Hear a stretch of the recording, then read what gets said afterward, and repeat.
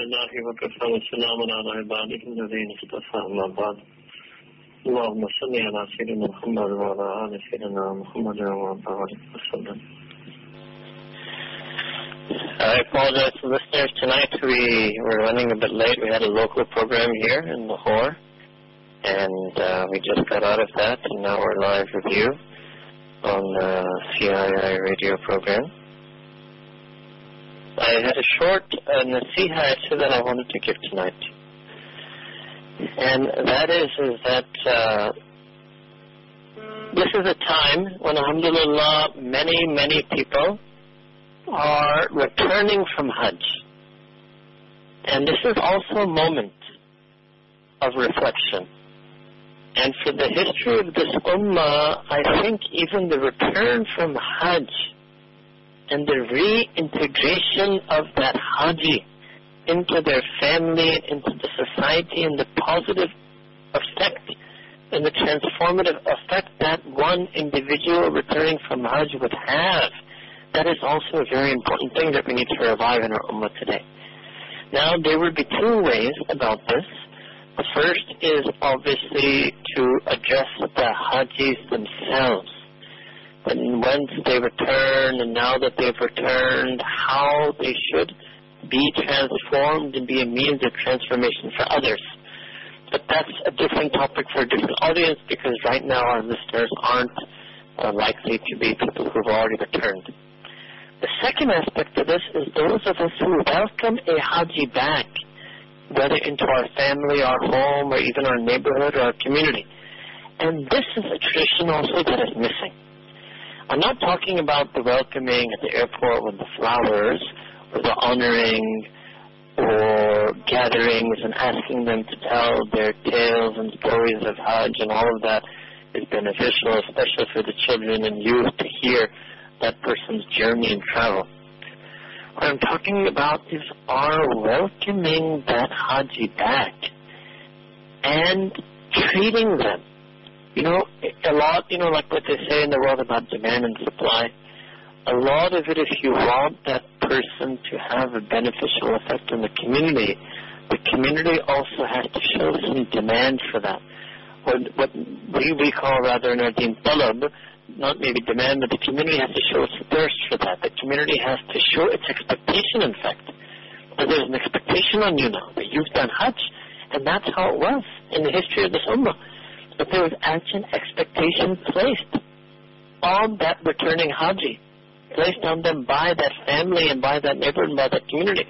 Well, now things have to be different. And you're going to have a role now, because you've done Hajj. And that was really the azmat, the tremendous rank and respect that was accorded to the act of Hajj in our ummah. And now, no doubt we might have a dinner or lunch or a gathering for the Haji. We might hear the stories. But we ourselves don't actually have any expectations of them, that they would be different, or that they would change things at work or change things at home, or that they can change things in their relatives or their family or the community. So part of the problem is that because we don't have that expectation of them, or that umeed, or that hope from them, so they don't respond. They don't perceive themselves as having to fulfill any different or better or greater role than the role they had before. And then what happens is very quickly then, they just end up back the way they were. I'm not saying in their heart or in their book of deeds that we hope and know that Allah subhanahu wa ta'ala forgave all their sins in Arafah, but in terms of their role in the ummah and the family and society, they just go back to being the way they were.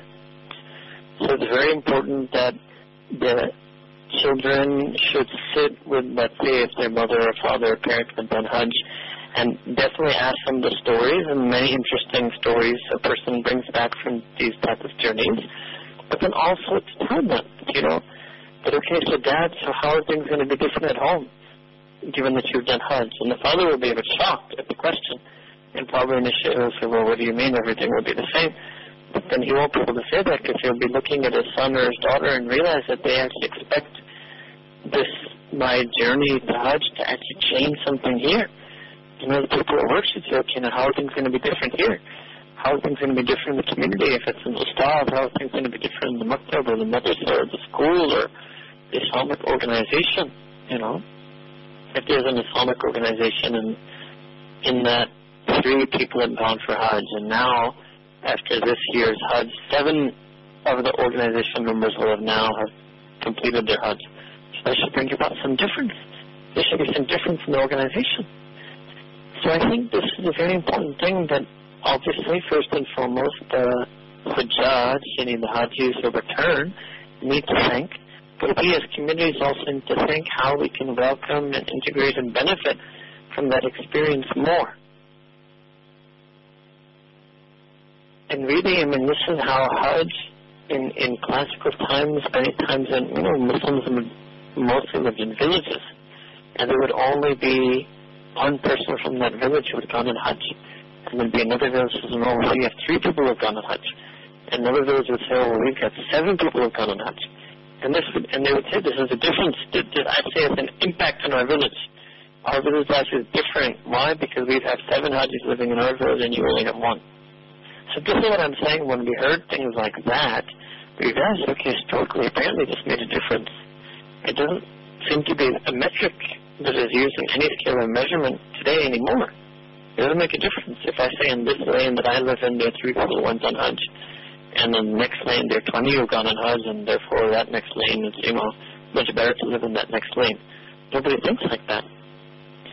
Now, what happens is that when we go for Hajj, we really think a lot about the fazail of Hajj, returning like a newborn baby and having all the sins forgiven. But actually, I think in some ways we have to reflect on these things more after Hajj. Okay, well now, if I'm a newborn baby, this is a major thing. I get a second chance at my spiritual life. I'll give you maybe a good way to explain this, or maybe some of our listeners I'm not able to convey to them what I'm trying to convey. Maybe you would find somebody who was diagnosed with cancer, stage 3, 4, 5 cancer. And then, with the karam and fadl of Allah subhanahu wa ta'ala, they got shifa. The sabab may be surgery or chemotherapy, but they come out of it. And then the doctor tells them, we've done all the scans, radio and nuclear and MRI and everything. And you're completely free of all cancer. So when the person comes back, they say, no, but it's not just me, my life, and everything's going to change now. Because I've got a quote-unquote second chance at life. And my bill of health has been restored to me. And just like that, and that's about their physical health. So Hajj means, may Allah again grant all the Hujjaj that Hajj Mabrur and Maqbool. It means that the bill of spiritual health is restored to a person. So that, all the hadith about, all sins being forgiven, being like a newly born baby, it's much more important after Hajj than it is before Hajj. And so now a person needs to think that, I've got a second chance. Second chance at taqwa, a second chance at haya, a second chance at adab, a second chance at akhlaq, a second chance at being a father in the sunnah way, a second chance at being a mother in the sunnah way, a second chance at being a friend in the sunnah way. And that's a very big thing. And I think if all the Hujjaj, like 2 or 3 million of them every year now, or maybe more, Allah Alam, if every one of them thought like that, and every one of them transformed their own life and transformed the lives of others, and all their others in their lives wanted to be transformed by them, I think 3 million people out of the 1.5 billion people is still enough. It's 0.02 or percent, but it's enough. Would it be enough? The Hajj would be enough for the sake of the whole Ummah.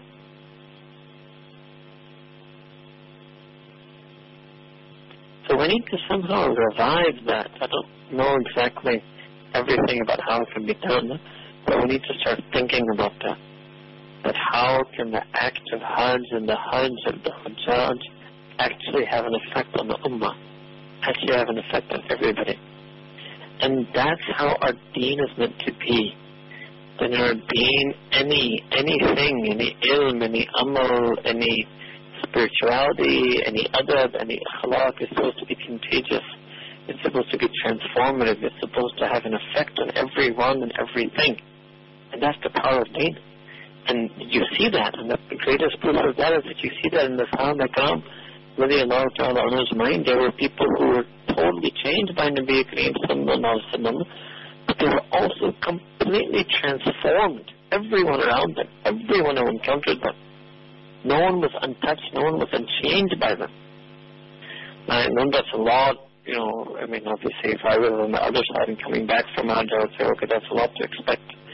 I'm not saying that, every Haji has to do that and be all of that necessarily, but there should be some who are like that, and everyone should be like that to some extent, even a small extent, so that the nur of their Hajj and the barakah of their Hajj is brought back with them. It's not just they come back and they bring a nur and barakah for themselves. No, they bring that nur and barakah and they share it and they spread it in their homes and communities.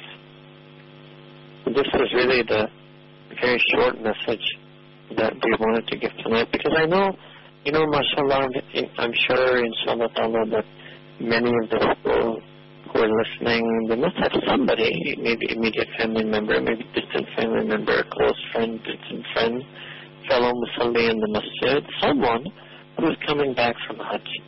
And if you don't find someone, try to be part of that experience. We could also think like that, okay, maybe in my immediate circle I don't know anybody. I don't want to be mahroom, I don't want to be deprived, I don't want to be bereft, and I don't want to be left out this year. But, other people who are fortunate enough to know some Hajis, their lives will be transformed when those Hajis come back. I want to go and find somebody. I want to be affected. I want to be transformed by the nur that they're bringing back from Hajj. And that's the type of talab. And that's why Hajj is, a very unique ibadah from the farz, because Hajj is that only farz ibadah, you only get one chance. You see, if a person ever goes on Hajj again, it's never Fard Hajj. Fard Hajj is the first time, it's one shot. Any and every time you go, and provided that the first one was done according to the valid laws of Sharia, then your Fard is fulfilled. Any and every time Allah Ta'ala may bless a person to go again, that will always be a Nafil Hajj. But Salah is not like that. Okay, you pray Fard, Salah, Fajr today. If you didn't do a good job, tomorrow you get another chance at Fard, Fajr. Okay, you fasted Ramadan this year, maybe you feel you didn't do so good, you have a second chance. If Allah Ta'ala gives us life, you have a second chance. Next year Ramadan is a Fard Ramadan. If you feel maybe you didn't give your zakat in the best way or to the most needy people or in the most sincere way, well, if Allah Ta'ala blesses you to earn more money, you'll have another chance of giving Fard zakat. Hajj, one shot, that's it. However you did it, you did it. Next time you can never do a Fard Hajj again. And that's a very unique thing in our deen. In fact, there must be other things, but right now I was trying to think, I can't think of anything else like that in the deen. I can't think of anything else like that in our book of deeds, that it's a one chance you get to write that page, and you can never ever write that type of page again. We can Fard Hajj, you can do Nafil Hajj, yes, but Fard Hajj, one shot. Otherwise, every other ibadah, Fard, Sunnah, Nafil, a person gets multiple chances to do them. Multiple tries. And it also, I remember one of our ustads, when they were teaching hadith, they taught us that, one way to make dua is that Allah subhanahu wa ta'ala judge all my salah according to whatever the best salah was, whatever best salah prayed to you. So that let's say a person prayed some third salah really well. Maybe let's say a person died having paid 100,000 for salah. And then they want that Allah Ta'ala should judge all their 100,000 according to the best one of those. So that increases a person's chances a lot. But there's one Fard Hajj, that's it. It will be assessed according to how you did it. Allahu Akbar. So it's a very unique ibadah. And I think, alhamdulillah, it's good on the one hand that so many people are. So many more people from the Ummah are able to go on Hajj now than they did historically, and so many more people are able to go repeatedly multiple times than they did historically. But I think one, and all that's positive, but just one negative aspect is that maybe we don't value the Hajj themselves, maybe doesn't value their own Hajj, and maybe we fail to value that individual, that person, the Haji who did the Hajj, as perhaps people did historically in our Ummah. Because it's not, just use simple English, it's not as big a deal now as maybe it used to be. But the truth is, it is. Hajj is a big deal. It's always a big deal. And it's something, I just was feeling this tonight, that it's now, the time when, at least in Pakistan now, the beginning of the return Hajj flights. And I happened to see one person who had just come back. And it's a moving thing to see somebody come back from Hajj. And, just like it was moving to see them going for Hajj, and then it was moving to hear from them while they were there, and to, always be thinking about it, and they're in Mina now, and now they're in Arafah, and now they're in Muzdalifah. And now this is the last thing, is moving experience of having them return. And I think that we all need to try to help and facilitate them, and to help them be better people, and help them to stay better people, and help them and want them to make us better people.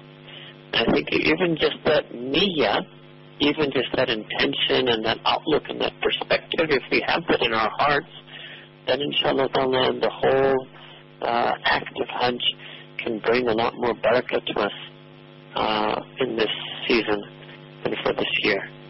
So we make dua that Allah subhanahu wa ta'ala accept the Hajj of all the Hujjaj, for barakah in the time of the still million who are still there and will stay there for more days and do more ibadah in Makkah Mukarramah, in Medina Munawwara, and those of us who are not able to go this year, may Allah enable us to benefit from all the nur and barakah that all the Hujjaj that we know are bringing back from them, and may we become partners with them in bringing about a better family and a better ummah for all of us and for all of Deen.